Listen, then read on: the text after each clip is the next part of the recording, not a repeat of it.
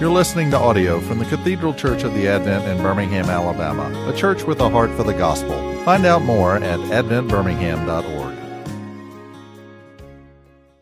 Almighty God, we give you thanks. We thank you for the worship some of us have already participated in. We thank you, Lord, for the service afterwards. We ask, Lord, that you would be with us now as we gather around your word, that you would inspire us to your truth, which is ultimately your Son, Jesus Christ, in whose name we pray. Amen. Well, friends, thank you all for coming. Just a refresher from last week. If you were here, great, you know what we did. If you weren't, we're looking at the Sermon on the Mount. And so last week, we looked at the Beatitudes. So blessed are those who are poor in spirit, blessed are those who mourn, etc., etc. And the conclusion drawn, I mean, we can go line by line and assume each case is unique. They are, but I argue that it's sort of a non-exhaustive category, that Jesus draws near to and blesses those who otherwise the world would never deign to recognize. And we ended last week. I'll encourage you to go listen to Johnny Cash's Man in Black. You may know that song. But that song kind of captures, in a way, our Christology, that Jesus bears the sins and iniquities of the world and draws close to us and blesses us even in the darkest moments of life. Well, this week we're gathering and we're going to continue on.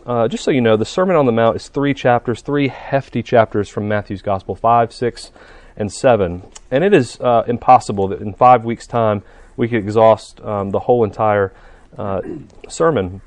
So we're kind of selectively having to go a little bit. But the heavy end here, on the front end rather, I do want to spend some time on these verses. Can most of you see that reasonably well? If you have a Bible, that's probably more handy. I oscillate between, is it better to do handouts? Is it better to do, and I think handouts is obviously the answer as it goes off. Again, Mr. Luddite up here. But tell you what, I'll read this, and then we can discuss. And I'm probably going to go out of order. I'll read it in order, and then we'll go out of order considering the content. All right, so this is Matthew chapter 5, beginning in verse 13. You are the salt of the earth, but if salt has lost its taste, how shall its saltiness be restored? It is no longer good for anything except to be thrown out and trampled upon or under people's feet. You are the light of the world. A city set on a hill cannot be hidden. Nor do people light a lamp and put it under a basket, but on a stand, and it gives light to all in the house. In the same way, let your light shine before others, so that they may see your good works and give glory to your Father who is in heaven. Do not think that I have come to abolish the law or the prophets. I have not come to abolish them, but to fulfill them. For truly I say to you, until heaven and earth pass away, not an iota, not a dot will pass from the law, until all is accomplished. Therefore whoever relaxes one of the least of these commandments and teaches others to do the same will be called least in the kingdom of heaven. But whoever does them and teaches them will be called great in the kingdom of heaven. For I tell you, unless your righteousness exceeds that of the scribes and Pharisees, you will never enter the kingdom of heaven. I'm going to stop there. I did copy and paste into pages the rest of chapter 5, and you kind of notice the subheadings or headings of each chapter, each passage. And we're dealing kind of with an extended discussion of the law. And so Jesus raises the topic of the law. He says, he's not come to abolish the law of the prophets, but rather to fulfill them. Now, I don't know, I can kind of look around the room and assume a little bit about how long you've been at the Advent. Some of you I've known for a while.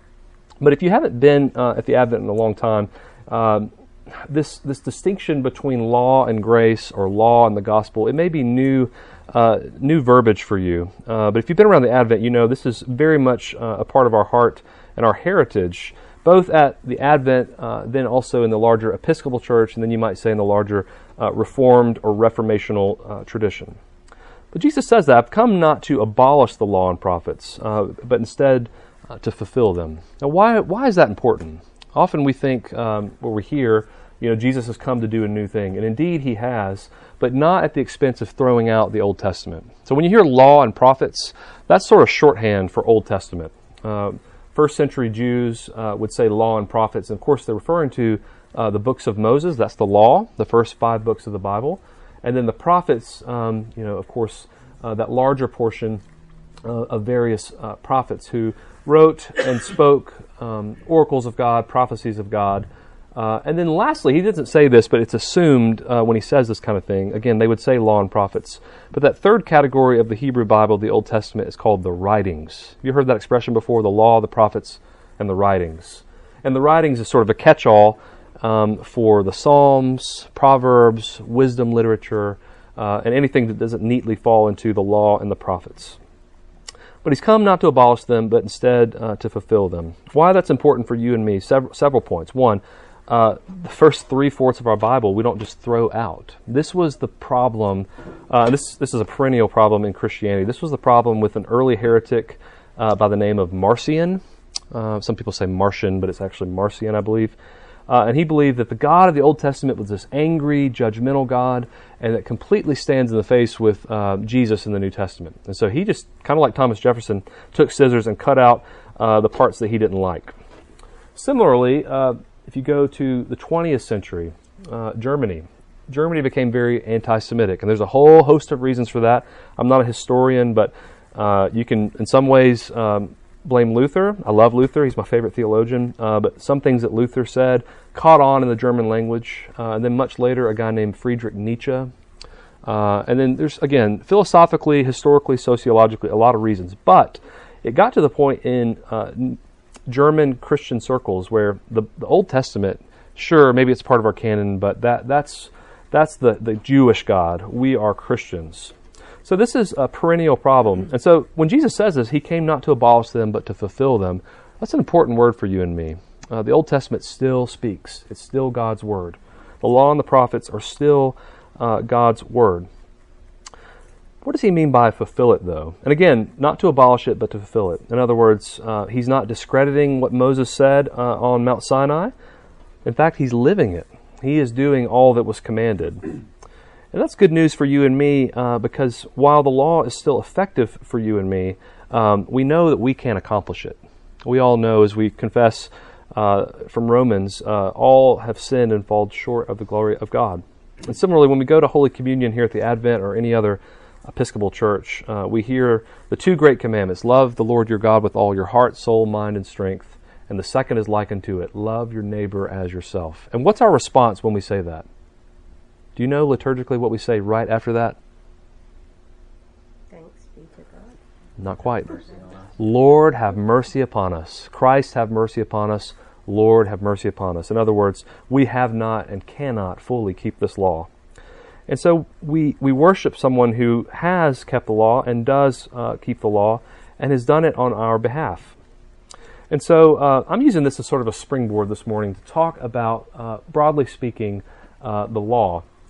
And so I'm not leaving out the prophets, but the law is an important category. And again, because Jesus goes on an extended discussion: anger and lust and divorce and oaths, retaliation, and loving our enemies. And again, these aren't exhaustive, but I think these are clear examples of where Jesus is not lightening the law. He's not abolishing the law. In fact, he's ratcheting it up. He's making it even harder. It's easy enough to go to the Old Testament and try to follow the commandments, but when Jesus starts saying, not only are you not supposed to kill, but you're also not supposed to have anger in your heart. That's just as bad. You see what he's doing? He's ratcheting up the law. He's saying, you think the outward act of being compliant is enough? No. There has to be a heart transformation as well. And again, that's something, as we take Holy Communion, throughout that service, the heart is foremost. We open with a prayer: Almighty God, unto whom all hearts are open, all desires known, and from whom no secrets are hid. Cleanse the thoughts of our hearts by the inspiration of thy Holy Spirit. Then later on, as we've moved from the Word to the table, the priest or the celebrant says, lift up your hearts. And why do we do that there? We've confessed our sins, we've been forgiven. Now we can actually lift up our hearts. So all that to say is Jesus has ratcheted up the law, he's upped the ante, and it goes to heart level. It's not simply outward appearances, but what's on the inside. And again, our response perhaps would be, Lord, have mercy upon us. Because just think for a moment. Think about the last person you were angry with. And think about what you really would like to do to them. Sure, outwardly you may have restrained yourself, but inwardly you were a wild beast, ready to tear them apart. And so I want to take a moment. I'm going to switch gears here with our visual. I want to introduce you to and perhaps reintroduce you. You may have seen before. Oh, doggone it. Here we go. This is a woodcut piece of artwork from a guy named Lucas Cranach. And I know it's black and white, it's hard to see. And I would encourage maybe, can most of you kind of make out the picture? Okay. Lucas Cranach was a contemporary of Luther's, lived in Germany, and this has all been brought back to me this week. Jono Linebaugh spent some time with the staff. Jono has taught here at the Advent as a professor at Beeson, and I actually got to see this in person in Germany in 2016. Not this particular one, but the several versions of it. Anyways, this piece is sometimes called Law and Gospel or Law and Grace, and there's a lot going on here, and I think it illustrates much of what Jesus has done and is doing in the New Testament, but also what he says. Okay, so the basic structure of what's going on here. You can clearly see there's a dividing line between two kind of panels or images. And the progression here is the left side, you see scenes of judgment, you see scenes of the law. And I'm just going to walk up close to point out some of the figures here. So kind of the main piece here, there's several scenes going on, but we have a man here, a human being, and again, this is not a particular man, but all of us can be in that category, male, female, doesn't matter. And what's going on, as you can make out, he's running, right? Do you see what he's running towards? Can you make out what that is? Fire. That's fire, and there's people suffering, so this is, of course, a depiction of hell. And he's being prodded along. You see that spear, and it may be hard from your vantage point. And again, I would encourage you to Google this when you get home and look at it a little closer. Who's wielding the spear as far as you can tell? A skeleton. And from medieval art, a skeleton often is a depiction of death. So death is driving us in this life, the fear of death. And then next to him is another figure, and you probably can't make that out, but it's a demon of sorts. And again, that's the powers of evil, Satan. So the powers of evil and death, the powers of sin and death, are driving us towards judgment, driving us towards damnation. And you'll notice right here, while they are not the ones actually driving the person, good mercy, I think God just uses me as a fool to make you all laugh. What do you make out right here? That's Moses holding the tablets of the law. Now, you notice the law itself, while holy and good and righteous, as we learned from Paul, it's not directly connected to it, but he's the one preaching the sermon. He's the one driving this in a way. Even though he's not the instrument of death, the law is driving it in a sense. Now, several other scenes going on. What do you make this out to be here? It's Adam and Eve, and again, the picture is not as clear, but there's a serpent around the tree tempting them. And again, tempting them with that perennial word, that perennial lie, I should say, that we can be like God. That we can be like God. So there's a belief that in our self-sufficiency, our actions, our agency, that we can do it, that we can be like God. And of course, we know that was the entrance of death into this world, of separation from God. And then up here, you've got another scene. What can you make of that up in the heavens?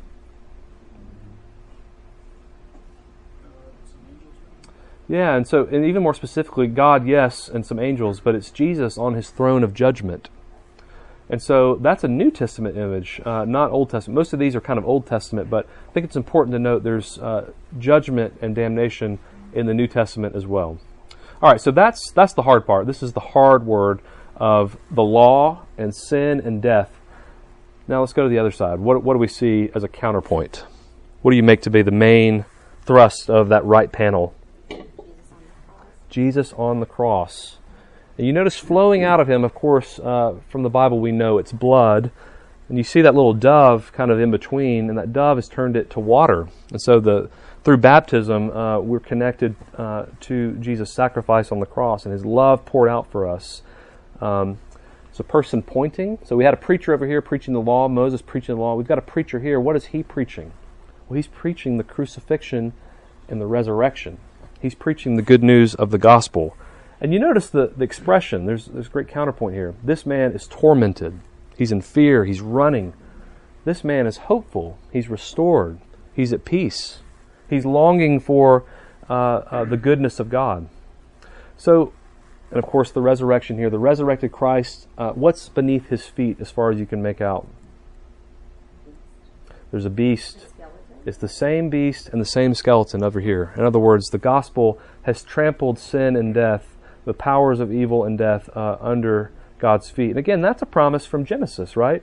What does God say unto the woman? That from her line an offspring will be given, and under his heel will he crush the head of the serpent. So the same powers operative over here Jesus has conquered by his resurrection from death. A couple of other things to point out. The Lamb of God who takes away the sin of the world. Of course, that's Jesus in between. And then back here, this is another curious selection here. Now, Cranach, the person who carved this woodcut and painted the paintings, he kind of went back and forth. There's several editions of this work. It's really fascinating.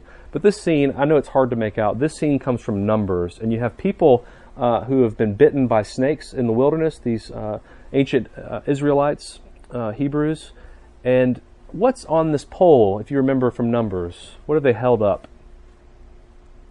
A snake, isn't it? A bronze serpent. Yeah. So the very instrument, the very means of sin and death, becomes their salvation as they look upon it. Remember, they're saved as they look upon it. And so in some ways we might say that's a Old Testament type or figure for Jesus on the cross. The very instrument of death, a cross, becomes the very instrument for our salvation. So it's a nice reminder that the Old Testament is still a word about grace as well. It's not Old Testament, New Testament. It's old and new, old and new. And God speaks this word in this order. In this order. In order to get here, we all first have to be here. We all first have to be tormented by our sin, tormented by our mortality, tormented by the lie of the devil that we can achieve our own salvation and be like God. But as we get to the low of lows in judgment, that's when God can finally speak this good word to us. This word doesn't make sense without this word. And so while I'm a gospel preacher, we've got to teach the whole counsel of God. Now, Cranach went back and forth, the painter. On occasion, you see this scene over here. It's funny, he kind of went back and forth on where it might go. We'll talk about that maybe another time. But notice the tree in the middle. There's kind of a link between trees here. What's going on with the tree in the middle? One side is more alive. Yeah, one's barren, so the left side, and then the right side is fruitful. So what does that suggest to us? The law kills. The law destroys, the law condemns. There's no fruit. Whereas the gospel gives fruit. It restores, it grows. That's an important word for you and me because, going back to the Sermon on the Mount, going back to the law as it's presented, we often think as Christians that following the law, again, will achieve our salvation, will achieve our righteousness, will give growth in our lives. And that Cranach has illustrated. Now you can agree or disagree with him, but I think powerfully illustrated that the law actually kills and condemns and destroys. It doesn't give life. It doesn't give life. It doesn't have the capability of doing that.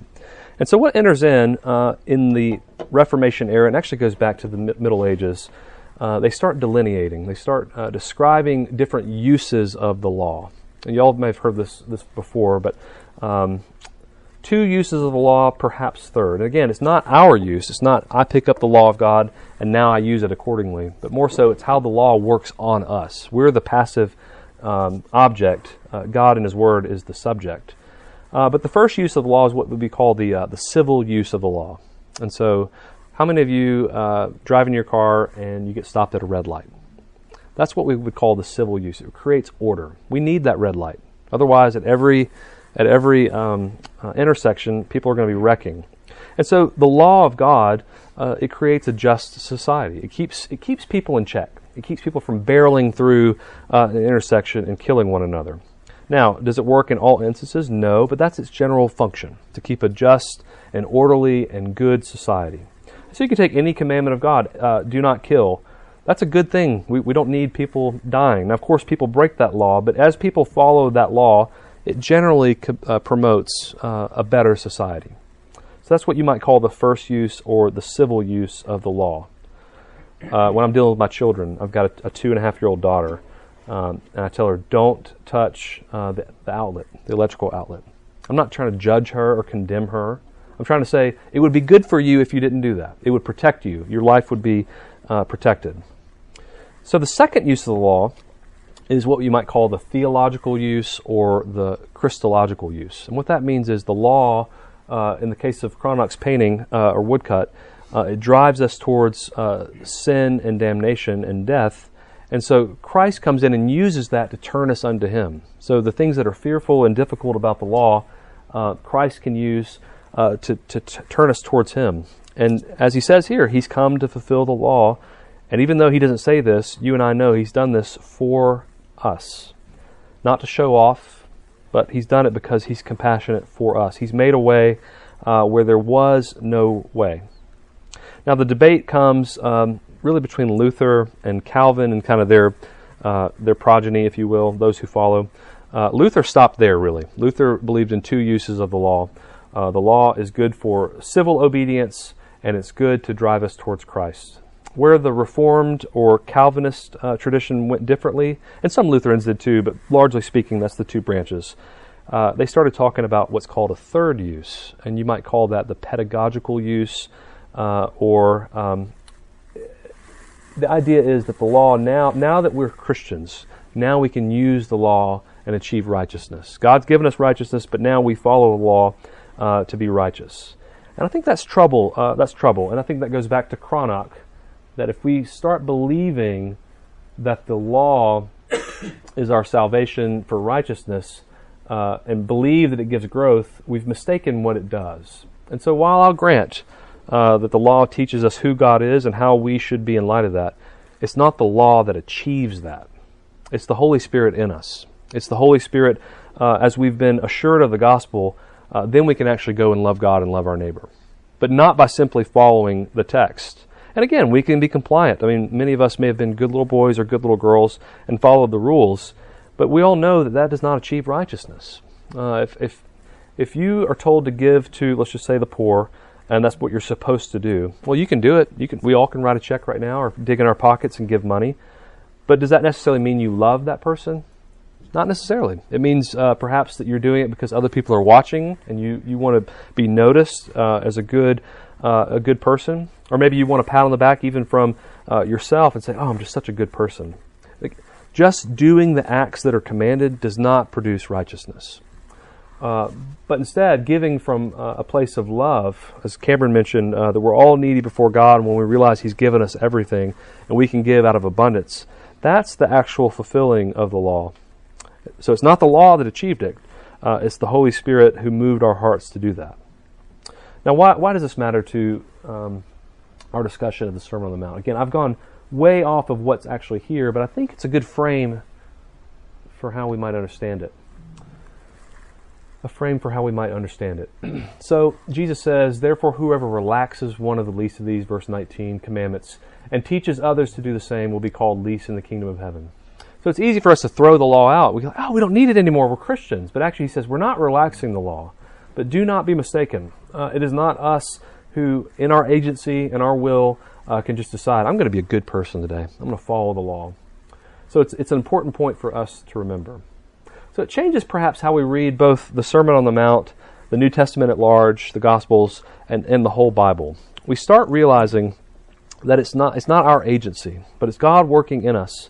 So as we've been people who've been tormented by the law and moved to God's grace, we can read these in a new light, perhaps. So I'm not going to go line by line between all these, but just in a nutshell, anger, of course. Having anger in our heart is just as guilty before the law as actually killing. Lust, similarly. Maybe you didn't have an affair, but you had lewd thoughts in your mind.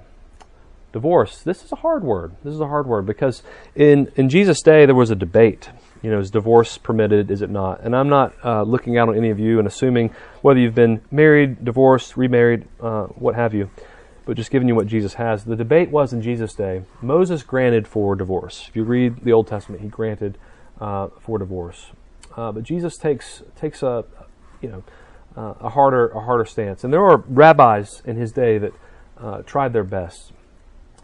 He says, but I say to you that everyone who divorces his wife, except on the ground of sexual immorality, makes her commit adultery, and whoever marries a divorced woman commits adultery. Again, that's a hard word. But we can't abolish what Jesus has said. And again, if you've been divorced, you may say, oh, I'm doomed. Well, the truth is we're all doomed. If we go back to Cronach, we're all being chased in. But on the flip side, if you're married and not divorced, you may say, I'm a good person. I've fought the good fight. Forgetting all the times you've yelled at your spouse or subtly done things behind his or her back or thrown all the plates on the floor in anger. I mean, we've all been in similar places. So the problem with that view of divorce is, I've kept it. You believe that you're righteous because of that. That's a problem. Going through oaths, keeping our word. I'm not putting too much focus on these. I encourage you to study these on your own. Again, 5-week class, can't do all of it. Retaliation and loving one's enemies. I think in a nutshell what I can say is, again, that heart change more than outward behavior. But at this portion, I want to return to the first part that I read, the salt of the earth and light of the world, and particularly that light of the world portion. Now, light of the world, where have we heard that before? Who has said that about himself in Scripture? Jesus himself says it in John's Gospel. He says, I am the light of the world. And similarly, writing about Jesus, the evangelist John talks about how a great light has shone through him, it shone in our darkness, and the darkness did not overcome it. So it's curious that Jesus here turns the phrase, he says, you are the light of the world. He's talking, of course, to the people gathered there at the mount. And remember, who were those people? Well, it's all the people he was healing. A great crowd came to him after he healed the sick, the afflicted, those with diseases and pains, those who were oppressed by demons, epileptics, paralytics, etc., etc., etc. So Jesus has a reputation of being this great healer. And so you can imagine that the people gathered there were people who are broken and needy and need God's grace and healing. And so for him to turn to them and say, and to us, say, you are the light of the world, it's a curious phrase, particularly as he called himself the light of the world. How in the world could we be the light of the world if he's the light of the world? And moreover, how can we be the light of the world if I'm just so broken and so needy? Well, he goes on. He says, a city set on a hill cannot be hidden. So in other words, don't hide this light. Show it off to others. Shine it before others so that they may see your good works and give glory to your Father who is in heaven. Well, I'm going to make an argument this morning that we are only the light of the world if indeed we're in touch with the true light of the world, Jesus. And so you all remember from science class in middle school perhaps, the first time I remember hearing that the sun doesn't move, but it's in fact the earth that moves around the sun. I thought that was fascinating. And then of course the moon that goes around us. Now the moon shines. We all recognize we see the moon at night. But we know the moon produces no light on its own. It's just a rock spinning in space. What light does it shine? It reflects the sun. It reflects the sun. So the argument I'm making this morning is you're the light of the world, I'm the light of the world, because we're the moons that reflect the sun's glory. We're the moons that have no light in ourselves, but Jesus shines on us, and it shows off to the world his goodness. Not because we have any goodness in us, but because he's deigned to use us to proclaim him. And so the more we're in touch with him, and that's not in our control. I mean, yes, we can read the Bible. Yes, we can go to worship. Yes, we can surround ourselves with Christians. But again, ultimately, this is the Holy Spirit's work. But as we are in touch with those means of grace, he shines his light on us, and the world can't help but see it. So we need not hide it. We need not be ashamed that we're Christian. We need not be ashamed that we're Episcopalian even, but that we're here to receive his light, that it might reflect off of us. And how does it reflect off of us? Well, it does reflect in our good works, driven by love, that's inspired by the Holy Spirit. I love one of Luther's, you're going to learn I love Luther if you hadn't known that already. Luther writes a treatise called The Freedom of a Christian. You all heard this work before? Again, I don't know if you're the nerdy reading type like me, although in parenthood I don't read near as much as I used to, just because of our weird sleep schedule. But Luther makes the argument that we're, of course, free in Christ. Christians are free. We're no longer bound by rules and legalism and regulation, but we've been set free. But our freedom is not unfettered to do whatever we want, whenever we want. That's how the Western world of our tradition kind of interprets freedom. I can do what I want when I want. Instead, he argues that freedom is not simply freedom from, but it's also freedom for. And we're free to love and serve our neighbor. We're free. Love has freed us to do that. It's no longer an obligation to love and serve our neighbor, but we're freed up to do it. Once you've been cared for and loved by God in His gospel, now you can actually go out and love God and love your neighbor. And so we're freed to do that. And so that's how the world encounters this light. I don't think that God is necessarily calling us here at the Advent to be a soup kitchen church. We've got a day school. We've got a lot of programs. But there are outreach needs in our community and our world. And again, I'm not putting this on you to achieve, but it's for us to have eyes and ears open to the needs of the world. Because again, we've been given everything in the gospel. We lack nothing in God. And so it turns our gaze outward. Instead of looking upon ourselves and our needs, and my belly that needs to be full, and my ego that needs to be patted, and all the needs that you and I have, God has filled those needs. And so we can be attuned to the needs of others. That's how the light shines on us and through us, and yes, even in us. So it recalibrates, again, how we read the Sermon on the Mount. When you hear that word, you are the light of the world, we've got to go through sort of a filter to understand how indeed we are the light of the world. So I've used all this. I don't have a Johnny Cash song this week, I'm afraid to say, but I hope the Chronux inspired you. Let me pull that back up and just open up for a few minutes for you to comment or question on either the text or the art or anything unrelated that you deem fit.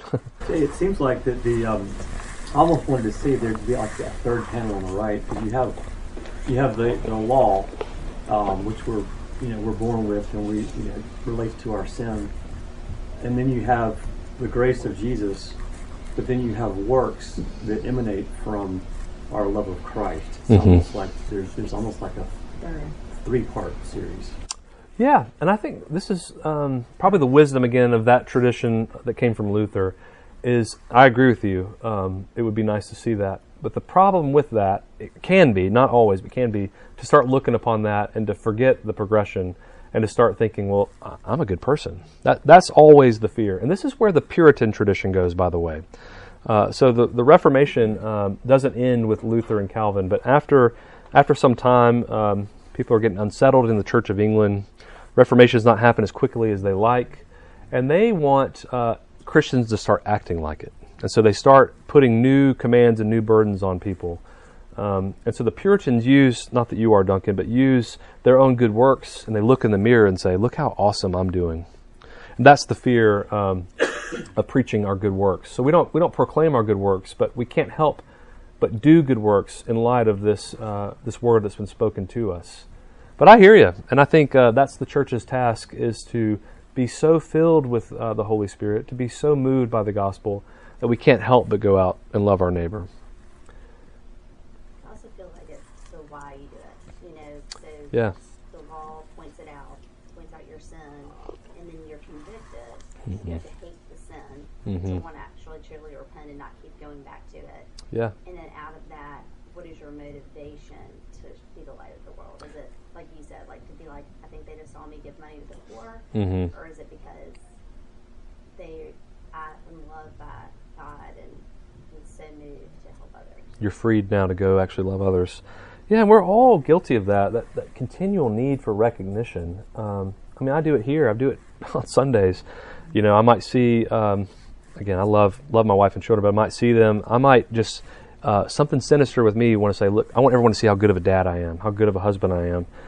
It's so subtle at times, we kind of lose sight of it. And so when we confess our sins before God, not just in church, but daily, there should always be a placeholder of sins known and sins unknown. If we believe and pretend that we know everything that we've done, we fool ourselves. The implications of our sin is much deeper than our consciousness of it. Sometimes there's something deep and sinister that we're not aware of. So we do return to sin, unfortunately.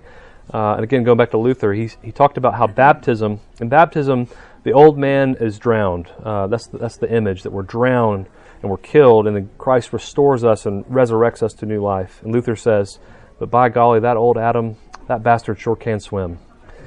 In other words, he keeps coming back. That old Adam and Eve, that instinct, while from God's perspective we're counted just and righteous, we're imputed with His righteousness, there's still this existential reality that we still are sinners. We still are sinners. And so that's why, and if you hadn't heard Cameron's sermon today, I commend it to you. He talked about how the only answer for our sin and our rebellion and our separation from God is not to try harder, but to return to that same old good news of the gospel.